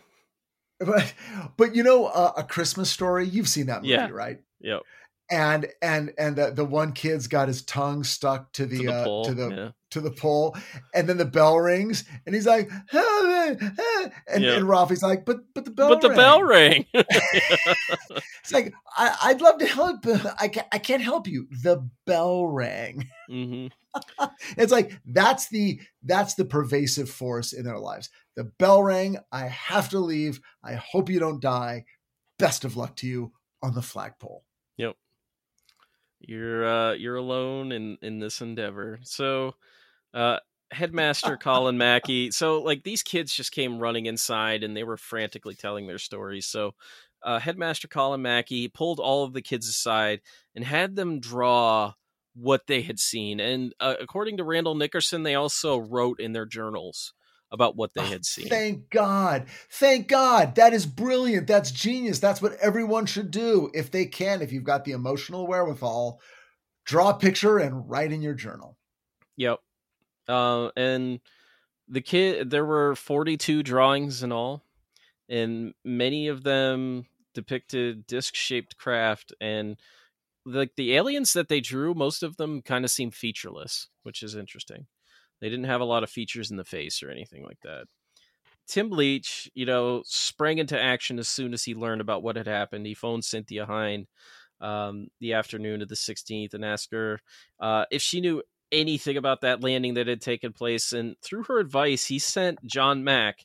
And to my good friend, Brian Hasty, if you're listening to this, he sent him a fax, okay? With some, handwritten notes. And, this was on, Cynthia's advice because Tim really was enraptured by this and everything that was going on. And he's like, I got to talk to somebody. So she's like, talk to John Mack. So, he does. And we'll get to John Mack in a little bit, but he had made arrangements with Hind to visit the school on the following, it was either Monday or Tuesday. So it was like, I think like 72 hours after it had happened. And this is where, Hind, Leach, and a friend of Cynthia Hind's, Gunter Hoffer, who had he had homemade Geiger counters that he brought out and stuff. Boy. That guy seemed a little that guy seemed like an eccentric individual. He seemed all right. He was all right. So they didn't detect any. But if you're building a Geiger counter, come on. I mean, that's awesome, but man, that's not everybody. Yeah, no, that's fair. There was no background radiation of any kind detected. But it's interesting to note that one thing that Zimbabwe is allegedly rich in is uranium. So if they had detected radiation, it could potentially be uranium because there are uranium mines in Zimbabwe. So, do you think that's what the aliens wanted? Well, if they wanted uranium, then they probably shouldn't have visited some kids looking for it, but maybe. You never know. A lot of the students that Hind talked to in the footage that was shot for the BBC, who did air a piece on this, she mostly talked to the 6th and 7th graders. there was one boy who indicated in his drawing that he had actually seen an object on the day before, the 15th. And he drew it as like a cigar shaped or like a cigarette shaped, I think they said pencil shaped actually, object. And he later, said like, no, it wasn't that. It was actually like a disc shaped object. But Guy Gibbons noted that at the site of the landing, there had been burn marks that they visibly saw from the edge of the playground, but they had apparently disappeared not long after the craft departed. There was also a number of ant hills, but there weren't a lot of ants. And this was something that Guy Gibbons pointed to. He's like, normally over there you'd get, eaten up by ants over there, but there weren't a lot. So he noted that there were some dead ants on the ground. But I think it was Colin Mackey who pointed to the fact that there was kind of a drought in the area at the time. So that may be the reason why there were dead ants. So interesting thing, but Hein came away from the interviews feeling like the students had a genuine experience, but like most, she couldn't fully quantify it. She didn't know really what to do with it from there. But from her trip, she learned of additional sightings that had taken place the day before the Ariel landing. Two of the students, Tertia and Maud, had seen a long, thin object similar to a cigarette over the school on the 15th. Another student, Tanatsa, saw an object in the middle of the road on the way home from school. And in fact, her mom, when she was driving her home, actually had to swerve to avoid it in the middle of the road. But the most dramatic encounter in the area occurred on the evening of Saturday the 17th, the day after. At around 8 p.m., the uncle of one of the teachers who drove a school truck was delivering some supplies. The dirt roads were dark, so like his headlights were all he had to see. But at one point, they fell upon two figures in the middle of the road, and they, quote, looked like dead people. Oh, boy. Even in the headlights, these beings, whatever they were, they did not break away. They kept walking towards him. He actually ended up swerving his vehicle and crashing into a tree. Okay, that is terrifying. And it apparently knocked him unconscious. A few months later, John Mack, the Harvard psychologist, Pulitzer Prize winner, and abduction researcher, would fly to Africa. First, he met with Zulu medicine man Credo Mutwa, who is a controversial figure that David Icke basically used to prop up his racist theories about shape-shifting reptilians. So, yeah, that is what it is. But is that more of a David Icke thing, or is that? I mean, is that an indictment of David Icke, or is that an indictment of that guy? There were all right. Full admission here.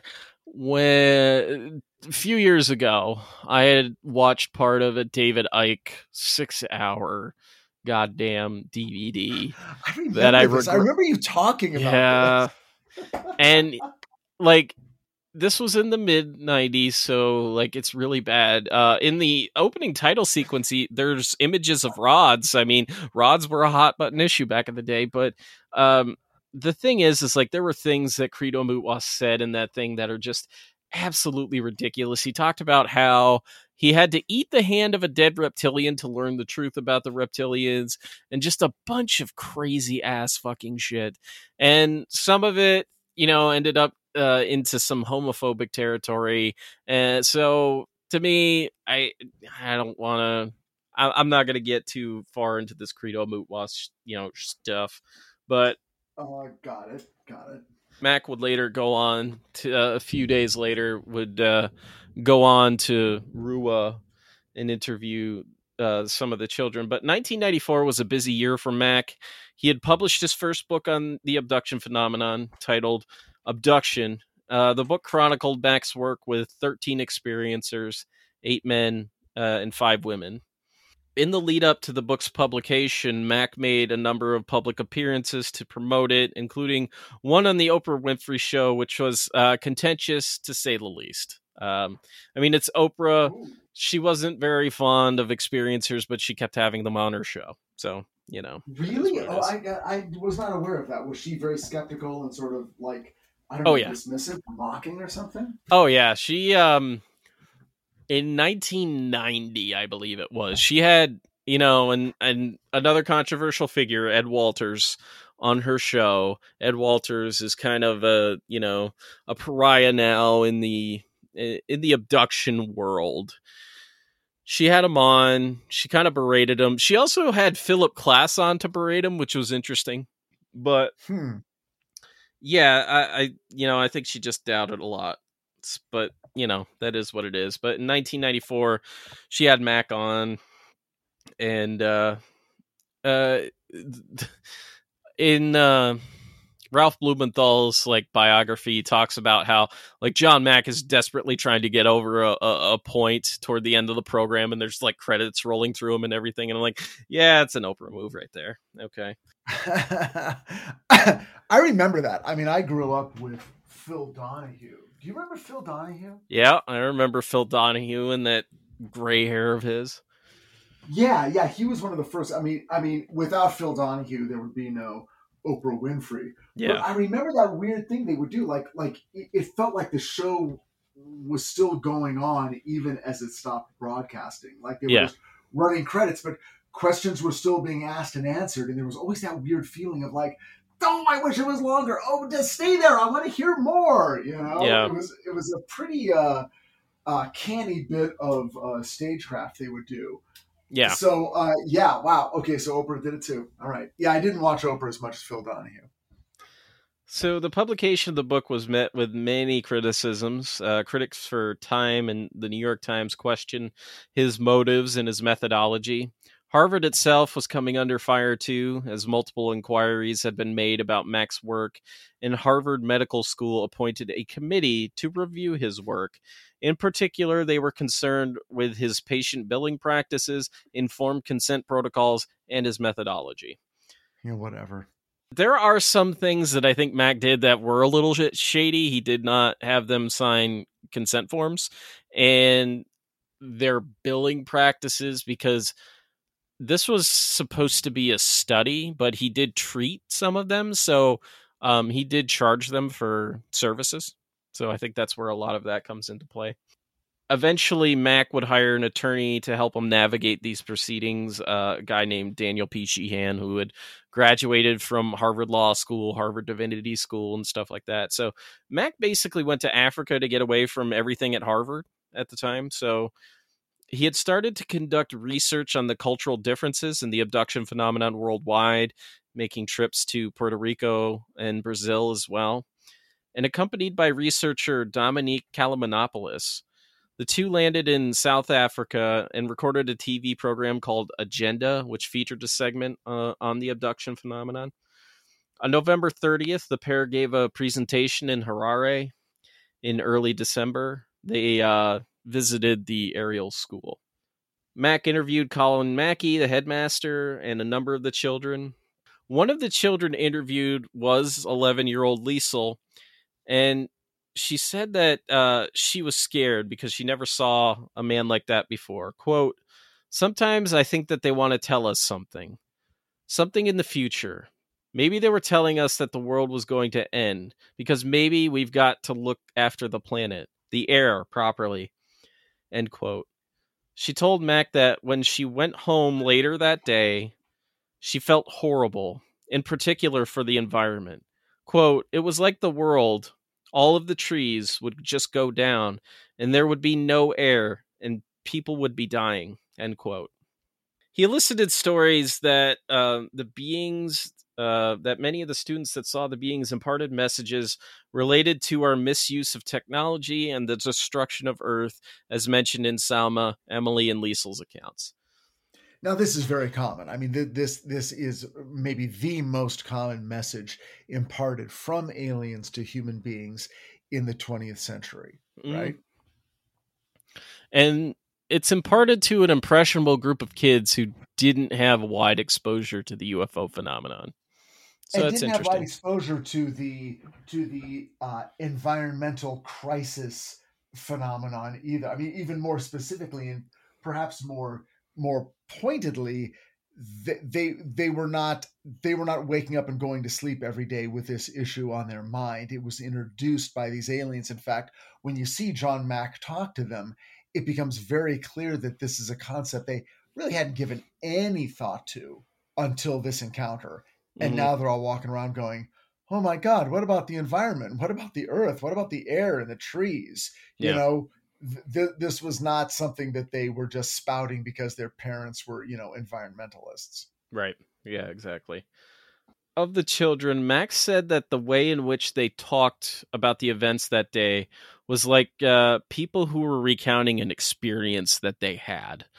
Mac had over 40 years of experience in psychiatry at this time, and he had particularly worked with children. He was inspired to work with children because of his son, who was, his first son, who was acting out when he and his wife had a second child, and it was clear that he was jealous of that child. So, Mac had been working with kids for a long time. So, and even with abduction cases, he had worked with a number of kids.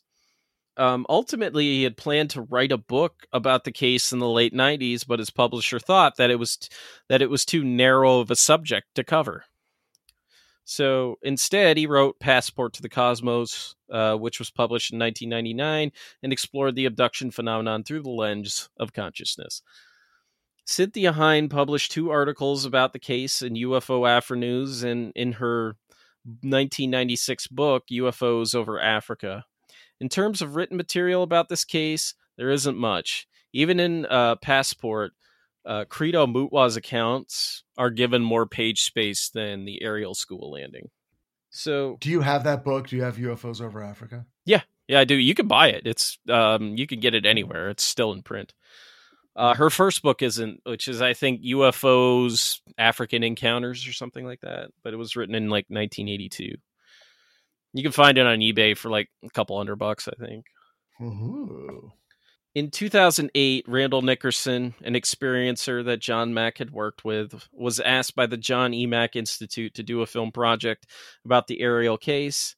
He has worked on it for over a decade, has interviewed most of the students, and has, by and large, finished the film, which will hopefully really be coming out soon. I think he was just needing a little more funding to finish it up. It's a film called Ariel Phenomenon, and if you Google Ariel Phenomenon, go to his website, go check him out and stuff. There's trailers up there, which are pretty great.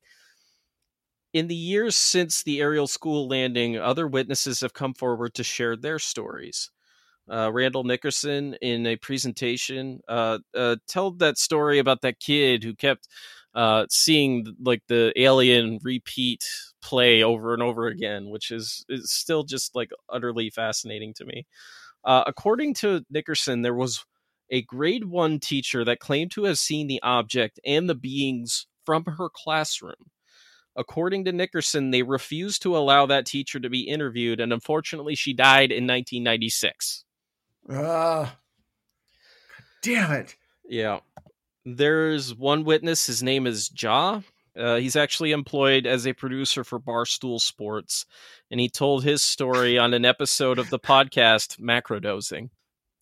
Okay, so we're solid here. Yeah. Another witness, Francis Chiramuda, I think is how you pronounce his last name, underwent regressive hypnosis and claimed that there were 3 bright white spheres that glowed and shot away from the ship, like magnets repelling away from each other. He also claimed to see a third being that had actually run in the direction of a nearby pool. Just to touch on the discrepancies, one thing that I wanted to note is that a lot of the discrepancies in terms of the seeing the being with hair largely came from the grade 7 students. And I found that to be kind of interesting because the grade 7 students, when she interviewed them, their accounts were slightly different. There was one kid who said, when I saw the being, it looked more like a shadow. It was just completely dark, which may have just been his way of saying, black skin, black suit, or whatever. That could just be that. But a lot of the grade 7 students were the ones that said the being had long hair. Not all of them, but most of them. And one thing that I learned from watching an interview with Selma Siddick is that, according to her, during that recess, the grade 7 students were apparently taking a test. And I'm not saying that they didn't see anything or anything like that, but if you watch them, it seems like these kids may have viewed it from a further distance away. It just seemed like a lot of their descriptions lacked some kind of detail. Again, I'm not trying to cast any aspersions on them or anything like that, because if you listen to those interviews, those kids are sitting there struggling how to describe this stuff. They're the ones that mostly point to aliens with long hair, and it was just something I picked up. Not trying to cast aspersions, just something I noted. It's particularly difficult when you're dealing with schools. Mm-hmm. Especially, public schools and private schools, because you're dealing with kids. These adults are being placed in a position of responsibility and protectorship over kids. And then suddenly something happens that brings outside eyes into how that school operates. Mm-hmm. And it's very, I can understand a teacher's hesitancy. Well, I'll posit this. The 7th graders are all taking a test, right? It's a hot day. It's a beautiful day. 7th graders are taking a test. As the 7th graders finish the test individually, here, I'm turning my paper in. Okay, you may go out into the yard. Yeah. Yep. I'm not saying that's what happened. I'm not even saying yeah, but it's like, well, it's possible. So are the 7th graders in the classroom or are they in the yard? Well, right. Now teachers have to sort of go, well, technically they're not supposed to be in the yard, but when they finish the test, what I don't want is a bunch of kids who have finished the test sitting next to a kid who's still doing the test. Yeah. So rather than, it's like, okay, well, read quietly, but whatever you do, don't help the kid next to you cheat. It's like, get out of here. Go in the yard. You're going to have recess in a few minutes anyway. Yeah. But this may not be part of the rules. And there may be parents who are like, wait a second, what are you telling me? My kid was out in the yard playing around when they were supposed to be in class. I swear to you, this is a real thing. Right. And so some of these discrepancies about where kids were, where the adults were at any given moment, I completely understand why there are weird factual gaps that don't quite line up with each other. Yeah. Yep. Absolutely. So yeah, before we end this thing, there are 2 things that debunkers point to and that I'm going to point out, and I don't put a lot of stock in them. First, and the thing that they always go to is mass hysteria. Well, I get that there have been incidents of mass hysteria in places like South Africa, or I think in Zimbabwe there was like a kind of like a laughing thing. I forget exactly what it was. I didn't write it down, but there was like a laughing fit that was experienced by a lot of people in 1962. Okay. But I think the thing is like, this is something that is caused by some kind of outward stimuli. This isn't something caused by, the kids themselves. This is a third party interaction with something. So to me, like, maybe there is a little bit of mass hysteria, but I don't think so. I don't think like there are far fewer cases of mass hysteria reported than there are alien encounters. How do you use an even more rare speculative phenomenon to explain a far more common phenomenon, which people have experienced all over the world, and they're still for decades throughout history, even today, and say, oh, the explanation is an even more obscure phenomenon. That, by the way, in the very vanishingly few cases where it seems to perhaps hold up, these are far more homogeneous. It's groups of people who share so much more commonalities in terms of sex, ethnicity, culture, tribe. That is where any possible recorded case of mass hysteria takes place. You never hear of it. It's not a thing. Yeah. It's just not a thing. So the other debunking crap that people point to is hallucinations brought on by malarial vaccinations, which I don't know. No, I'm just going to say no automatically. No. Like there was a guy that wrote a paper who said, who was basically trying to pin a lot of things on Africa on, malarial hallucinations. And I'm just, no, get the fuck out of my face with that shit. If we know anything now, it's that people respond to vaccines very differently. I'm not going to get into the whole anti-vaxxer, COVID anti-vaxxer people, because that's an entirely different subject and a different podcast. But among the people who are out there receiving vaccinations and the booster shots, just talk to your friends who have gotten the shots. Some people are like, oh my God, I was up all night with chills and aches and pains. And other people are like, nothing at all. And it's not even, it's like, we both got the Pfizer. Oh no, we both got the Moderna. We both got the J&J.